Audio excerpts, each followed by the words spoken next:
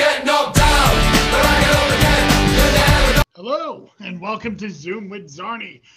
Today is Thursday, December 17th, and I think I got a great show here for you. I'll be interviewing later on Susan Lerner, who's the Executive Director of Common Cause.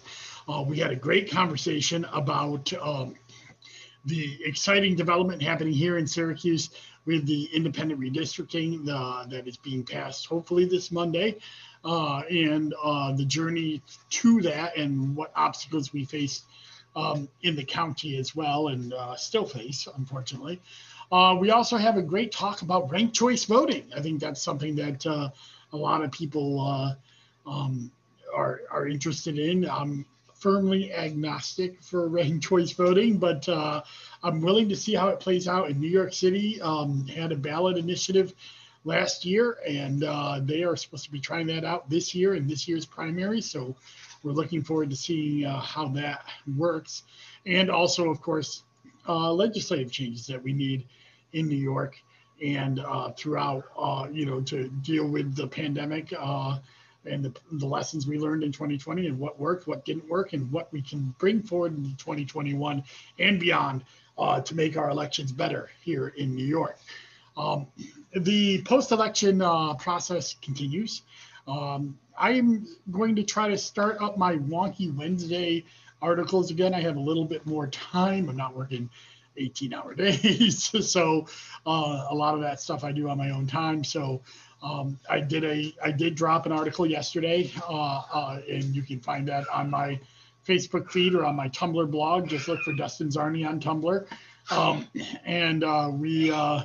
I went into the turnout for Onondaga County. We had a lot of record-breaking turnout, but I wanted to show where that turnout was coming from, how that turnout, how those people voted, and also how it can compared historically. I think there's a lot of interesting insights into that data, so go check that out. Again, you can find it on the Tumblr blog. If you just search Dustin Czarny on Tumblr, you'll find it, or I have it in my news feeds on Facebook, LinkedIn, and Twitter, so you can check them out there as well. Over the next week, we are catching up on registration and catching up on data that we collected on voters through the absentee ballot process to get that into the system, because we have to be ready for February. We have to be as caught up as possible, because that's when we start determining signatures and the number of signatures that you need to get on the ballot. And I know a lot of people are saying, well, how are we going to be doing petitions with a pandemic raging? And that is a very good question. And I hope that we will have some answers on that pretty shortly into the new session in January. We've been talking to legislators about that, and hope we'll be able to get some answers on that. That is one of the questions out there. And also on the question is whether we can count absentee ballots early. That's something that Susan and I talk about a little later, and I've been talking about with everybody that is with the legislature. So that's what's going on. Some deadlines to note: that February 14th is your party change deadline. So if you are not enrolled in a party, or if you recently got dropped from a party because the independent, SAM, Green, and Libertarian parties are no longer recognized parties, those voters go into the other category, other/Libertarian or other/Reform, or other/SAM, so we can still track them. So if they become a party again, they go back into the party. But those are being done, and letters are going out shortly on that. But if you want to change your party to vote in next year's primaries, you have till February 14th, or to sign petitions or to walk petitions. So there's plenty of reasons to switch your party. And what else is going on? Well, there's this Saturday, and Susan and I talk about this, there's a virtual town hall to support the redistricting effort in Syracuse. I'll be hosting that, and several common councilors are going to come on to pledge their support, I hope, and explain what the process is, and I hope to explain it as well. And hopefully on Monday we'll see that pass. Then we have still coming up, the Working Families has set a deadline of December 28th. That is their deadline for candidates who want to receive their line this year for 2021 to apply.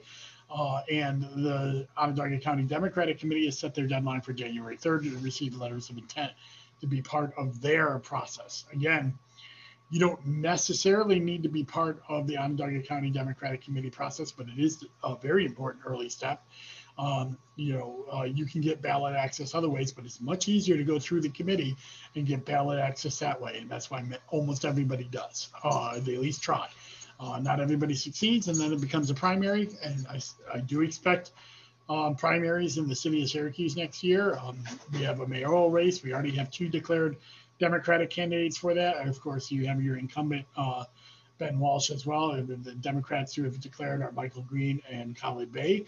I am neutral in all primaries, so I will be wishing both of those fine gentlemen, my friends, well in their designation process.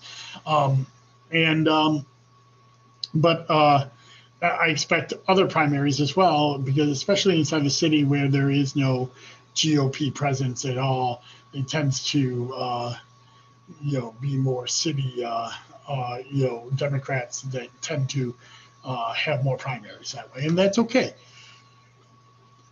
That is healthy for our democracy. So sorry, I'm yawning. Sometimes I record these late at night, and I'm trying to record these right before bed tonight, so I can get that out for you tomorrow morning. So thank you very much for tuning in as always. And please remember to share these videos if you can, because this is how we are getting information out there. This is how I'm trying to get information out there during this pandemic. There's not a lot of community meetings and gatherings to go and talk about different election law issues. And I've lined up some great guests to explain what's going on in New York State. So if you like what you see, please share this video or podcast on your social media feeds, and let's help spread this message out there. And all right, well, next up is my interview with Susan Lerner, Executive Director of Common Cause.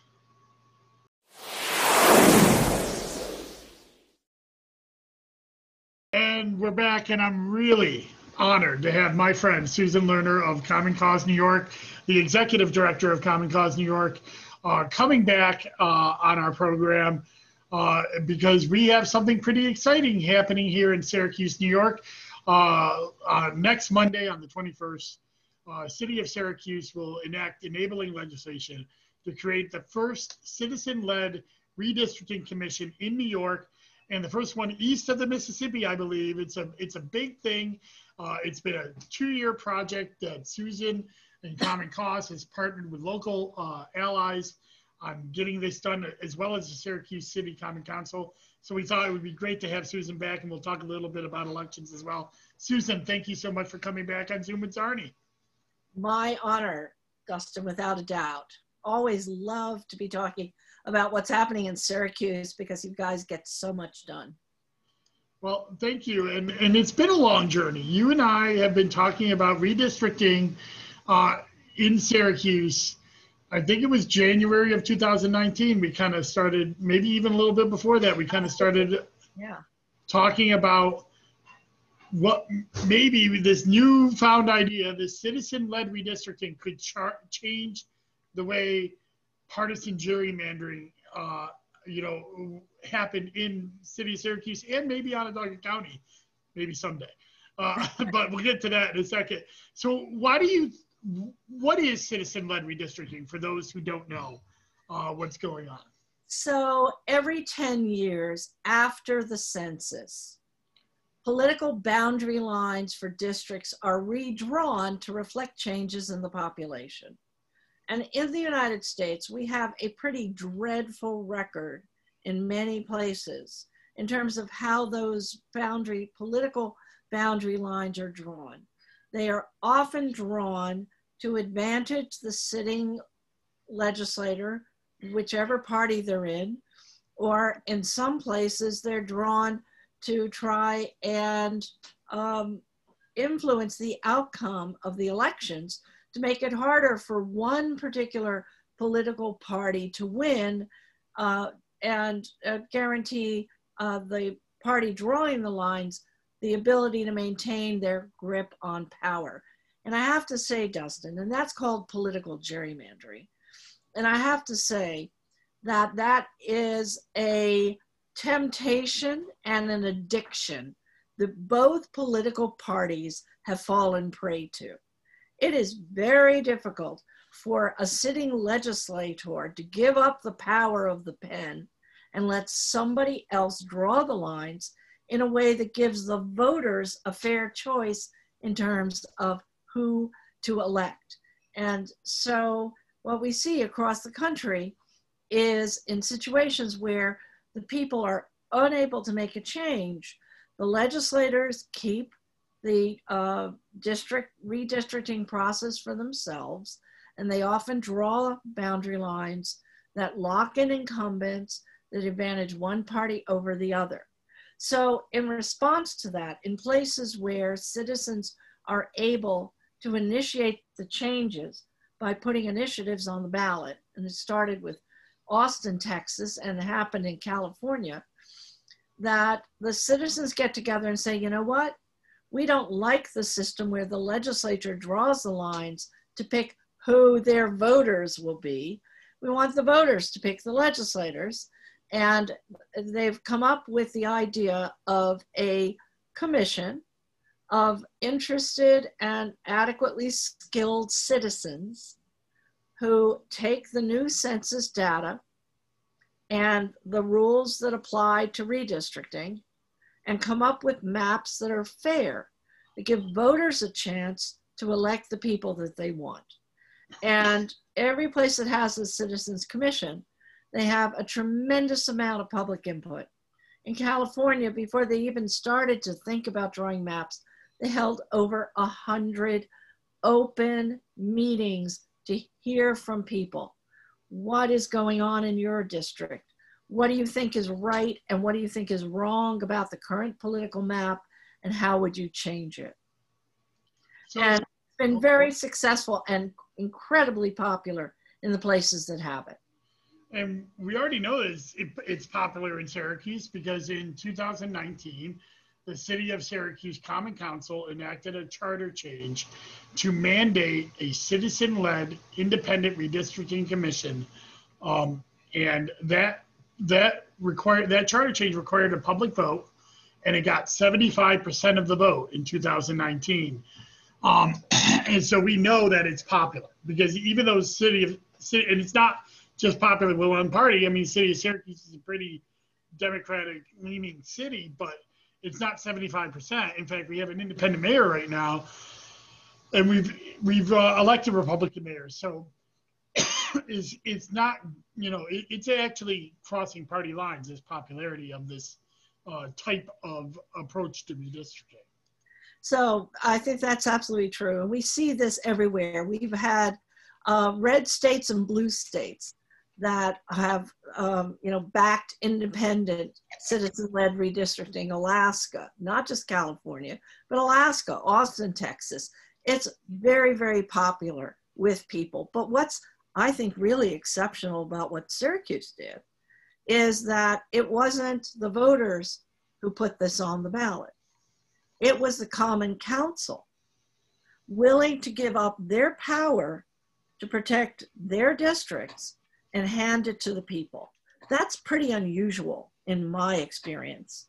And so, I think we really have to applaud the Common Council for being willing to do the right thing, to let their voters have the say, and not only to pass it, to put it on the ballot, to pass it, and now to implement it.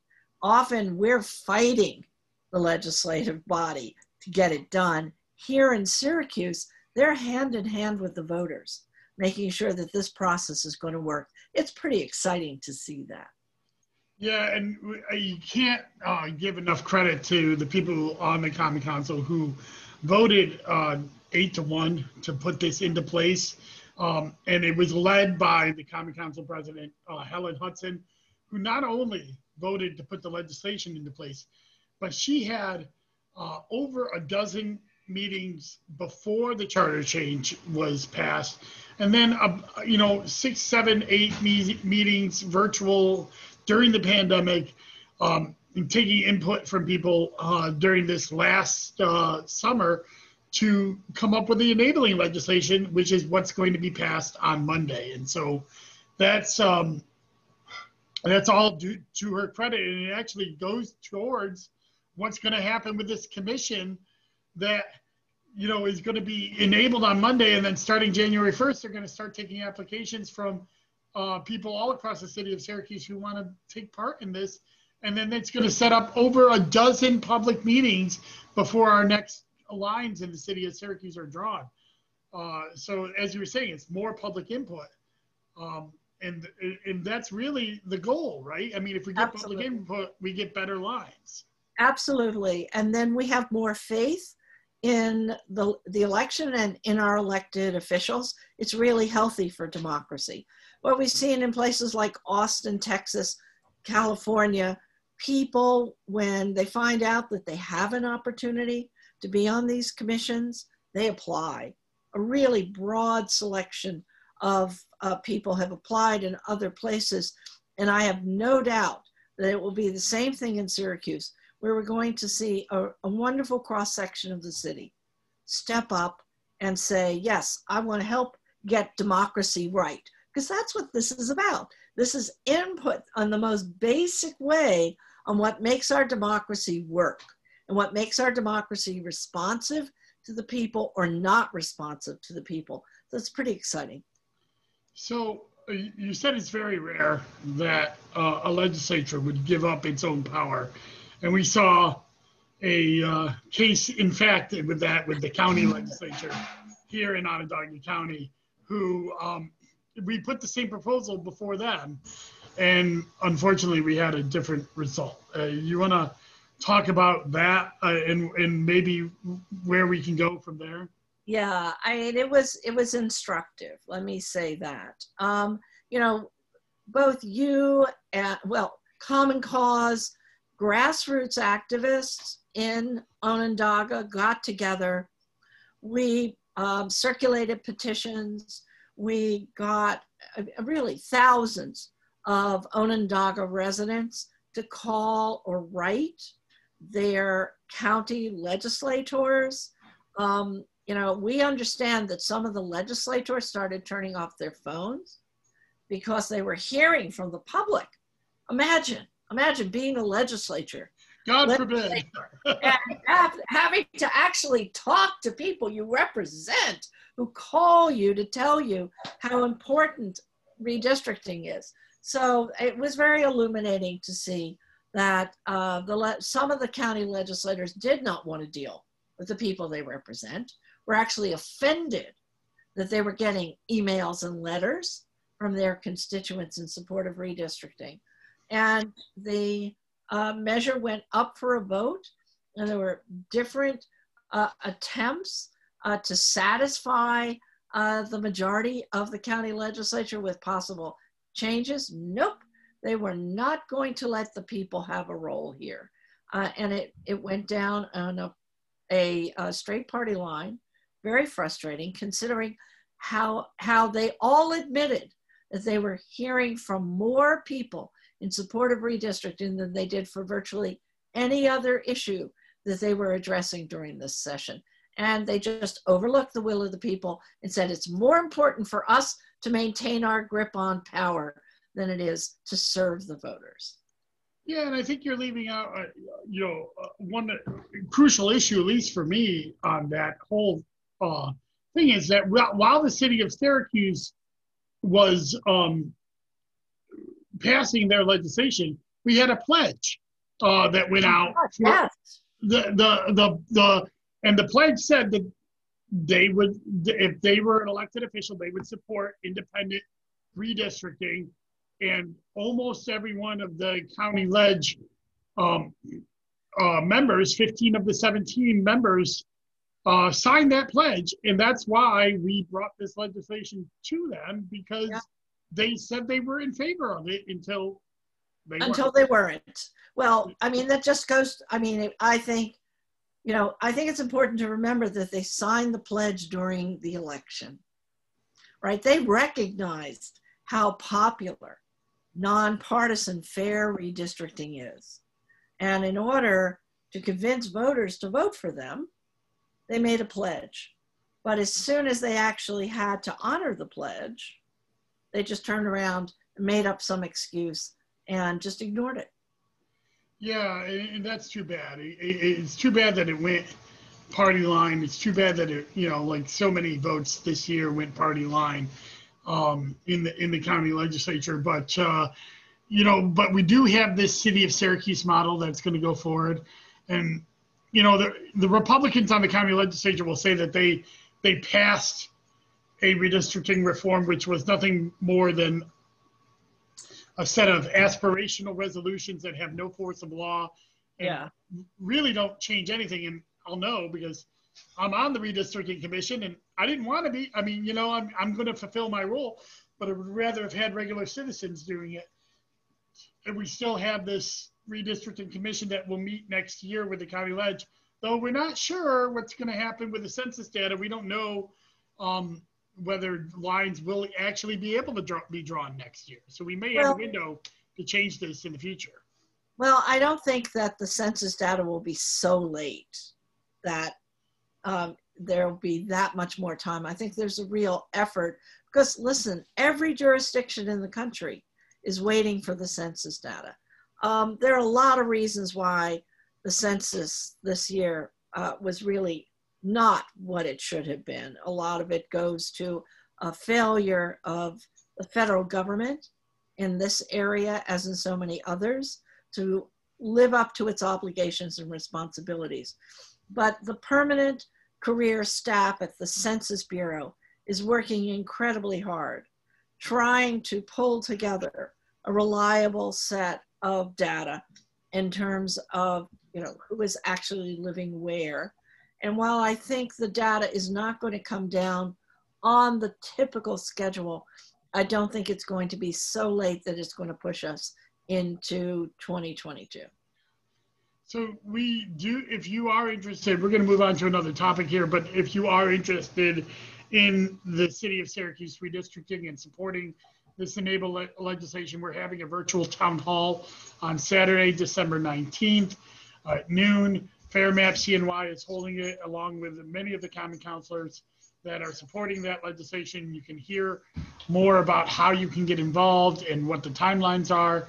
I'll put that in the description on the podcast here, and you can link to the event and join us Saturday at noon for that. But we do have other things going on, Susan. You are involved. It's something that a lot of my viewers and constituents ask me about all the time, and that's ranked choice voting. And, so I want to give you the opportunity to explain what it is, what's going on in New York City, and what you hope to show by putting this in place in New York City. Absolutely. Thanks, Dustin. So ranked choice voting is actually a very simple idea. Instead of voting for only one candidate in crowded fields, the voter has the option in New York City to rank up to 5 candidates in their order of preference. Now, folks in Syracuse may not be familiar with the local elections in New York City, but because we have public financing of elections in New York City with a matching fund system, and we have term limits, every 8 years or so, a lot of people are termed out in our city council. And because of public financing, a lot of community-backed candidates are able to run. So it isn't unusual at all for us in New York City to have anywhere from 6 to 12 people running for an open seat. It's really hard to make sense of a field that large. ranked choice voting, and also when you have crowded fields, if you have several candidates who have the same political philosophy that you do, or come from an ethnic group that you are part of, there's always the fear that if you vote for, that the vote splits among the different people with that particular philosophy or representing that community, and then somebody whom you don't actually want to have elected ends up kind of going through the middle and ending up being the winner. Not with a majority of the votes, because if you got that kind of a crowded field, basically in a plurality winner system, you can have somebody who wins with 25 or 30% of the vote, which means that the vast majority of people in their district didn't want them to be in office. That's really not healthy for our democracy. With ranked choice voting, you vote your preferences. Your first choice is the candidate you are passionate about, and you don't worry, oh, am I wasting my vote? Does this person have a chance? This is the person you believe in. But if they don't have enough base of support to win, then your second choice is a backup and a third and a fourth. What happens is all of the first choice votes are counted up, and if somebody gets 50% plus one, they win. We're done, just like the elections we're used to. But if nobody gets 50% plus one, the candidate with the fewest first place votes is eliminated. And the second choice for every voter who voted for that candidate is reallocated to their own choice. And then you look to see, do we have 50% plus one? And in New York, we keep doing that until we're down to the final two. So if the candidate you are passionate about is the bottom vote getter in the third round, your second choice vote, your vote will be transferred to your second choice. So this gives you more choices, it gives you more power. So your vote is really that much more powerful to really ensure that the ultimate winner has the majority support of the voters in the district and has done a good job of reaching out to the maximum number of voters. There's a really interesting difference with a ranked choice voting campaign. First of all, the cities that have it, San Francisco, Oakland, Minneapolis, Santa Fe, the state of Maine, and I think 4 or 5 states which used it for their presidential primaries this year, including Utah, that uses it for at the county level and for their Republican presidential choice. What they see is campaigns which are discouraged from using negative advertising. Because if you're attacking if you're candidate B and you're attacking my favorite candidate A, how likely am I to choose you, candidate B, as my second choice? I'm not. I didn't even think about that aspect of ranked choice voting. I am, as you know, strongly agnostic towards ranked choice voting, but that's mainly because I get worried about the administering it. But like a lot of things, I want to see it in practice and I want to see how it works in New York City. And one thing I am not strongly agnostic on is that if the will of the voters have been expressed, that government should try to do that. And you had a city charter change on that. Is that correct? Yes. And again, close to 75% of the voters said, yes, we want this, straight across the line on November 2019. And now we have a small group of city councilors who are very much entrenched in the current system, who opposed ranked choice voting on the ballot, clearly didn't impress the voters with their opposition, have now filed a lawsuit saying it should be delayed. And we really don't agree with that.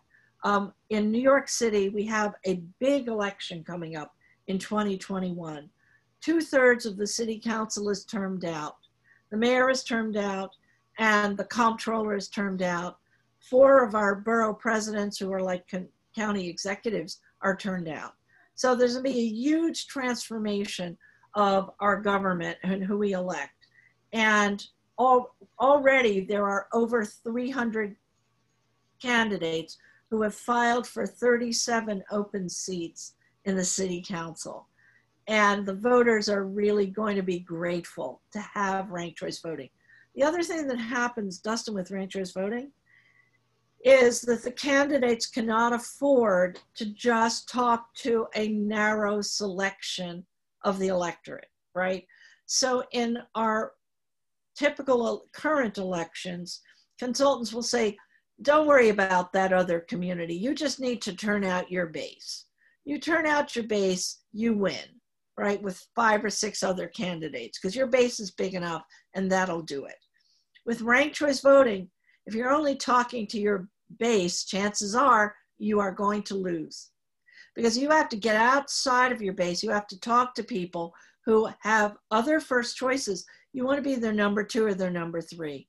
So my colleagues in the Chinese community in New York City are really excited about ranked choice voting, because they say if there's any Asian candidate running for an office, then no other candidate bothers to talk to the Asian voters, because they figure there's a Chinese person running, a Chinese voter will vote only for the Chinese candidate. First of all, that's not true, but secondly, it's a lost opportunity. Ranked choice voting flips that, because even if you think the voter is going to vote for somebody from their own community, you still want to be their number 2. Yeah, that's great. So this lawsuit is ongoing. You're opposing it. I know a lot of other advocacy groups are opposing it as well. It should be noted that ranked choice voting in the New York City charter model is only for the primaries, right? So it's not for the general election, it's just for the primaries. And it is taking the place of what runoff elections that you used to have to hold in New York City often. And so this is a way to actually have a cost saving measure as well. For sure. New York City's charter currently used to say that if any of the citywide candidates didn't get 40% or more, didn't get above 40% of the vote, that there had to be a runoff. And with the size of New York City, the runoff costs between $10 to $13 million. And another unfortunate thing about the runoff, the turnout from the voters drops precipitously. So while we all, I think, are aware of the fact that it's hard to get people to come out and vote for primaries, for runoffs, it's even worse. So you have a smaller selection of the public making the final choice. And ranked choice voting is an antidote to that as well. And we're seeing those runoffs in the Georgia Senate races right now, although that's a whole different beast with a jungle primary, totally different thing. It's totally not ranked choice voting. But it is, you know, so don't be confused. It's not the same thing. Right, but with ranked choice voting, you do not have to beg the voters to come back and vote a second time. That's right. And it's always difficult. Your runoff is built into your ballot. You vote once, and if you need a runoff, it's already there. Well, I am looking forward to it. I hope the lawsuit is overturned, and I hope that we see this, because I have often said that, you know, I'm agnostic on it, because I've been in polling places when you have to give a vote for 2 option and they get very confused. And so I want to see how the voter education model rolls out in New York City, because A, we can use it even if we don't pass it up in other parts of New York for the multiple vote sections, but also B, if this is something that is going to come to the rest of New York State, I want to see how to administer it, because I want to be prepared. I guess. So, you know, Dustin, when you're talking about like with the judicial races or things of that sort, the problem is there's no voter education on that. Yeah. And that's not going to be the issue with ranked choice voting. We are very actively involved in educating voters right now. The city has an extensive education program, and I feel pretty confident based on our experience in other cities that we will be able to show people how to do this. We all, we all rank very naturally. It's just we're not used to taking that thing we do every day and using it in the voting booth. So we just need to get people to know what's coming, and they'll be fine. So we've talked about a lot of stuff, and we're going to end this just kind of a recap. I know this would be a whole episode on itself, and of course I'll have you back on, during legislative session next year. But what people don't realize is that when we're talking about election laws and election changes and things that need to be done, bills are being written right now, and the legislative session for next year doesn't start when they open their when New York State Legislature comes back to Albany, although they're virtual for a little while. Right. In January, the staff is writing bills now. So what did Common Cause see as the main issues with last year, and what are you hoping to get passed in legislation in this next session? So there are a couple of things. First of all, and it's really to everybody's credit, the changes that were made in absentee voting between the June primary and the November general. I don't think I can think of an issue that it's certainly in elections where we saw those widespread changes that quickly and broadly adopted to significantly improve absentee voting for voters. And I think that the legislatures, election administrators like yourself, the governor, the State Board of Elections, they all deserve credit for doing a massive, massive amount of work to improve absentee voting. But I think, especially here talking to you in Onondaga, that there's some obvious problems with the canvass process for absentee voting that absolutely has to be changed. Amen. Amen. It's just, no. We got to allow the processing of the ballots, curing of any defects in advance of election day. We have to get the counting faster, and we have to stop this blood sport between election lawyers of finding picayune things that are trivial, that are sometimes nonsensical, to try and invalidate and disenfranchise an absentee voter. That has got to stop. And I agree. Obviously, we had our major issues up here with objections in Onondaga County. And not just in Onondaga County, you see it around New York 22 a little bit as well, and other places. And it didn't come to fruition because the blue shift of the mail-in voting ended up being so overwhelming in almost every Senate race that the objections didn't matter. The closest one was the Metzger race, where she just didn't get enough votes. Yeah. So the objections didn't matter on the Republican end. She ended up losing because the objections were less than the spread already. But I view this as a problem with billable hours. That is my issue, because I think it is election lawyers who are convincing their state parties, and mostly the Republican state party, that they can magically make that ballots disappear, that they can't for the most part, and that these billable hours are racking up, and that's why it's happening. And we need to protect these voters so they don't have to come under this scrutiny, just like voters who come to the ballot box on election day or early voting don't have to come to this scrutiny. So I'm all in on that. So, and Dustin, I do want to give a shout out to Syracuse.com, right? Being there, reporting on what was going on, using the Freedom of Information law to get the list of voters whose vote was going to be invalidated, turning it into a searchable database, allowing people to know what was going on. It's such an example of why we so desperately need to keep supporting local journalism. Because the New York Times isn't going to come in and cover this on a daily basis. NBC News, national news, is not going to do that.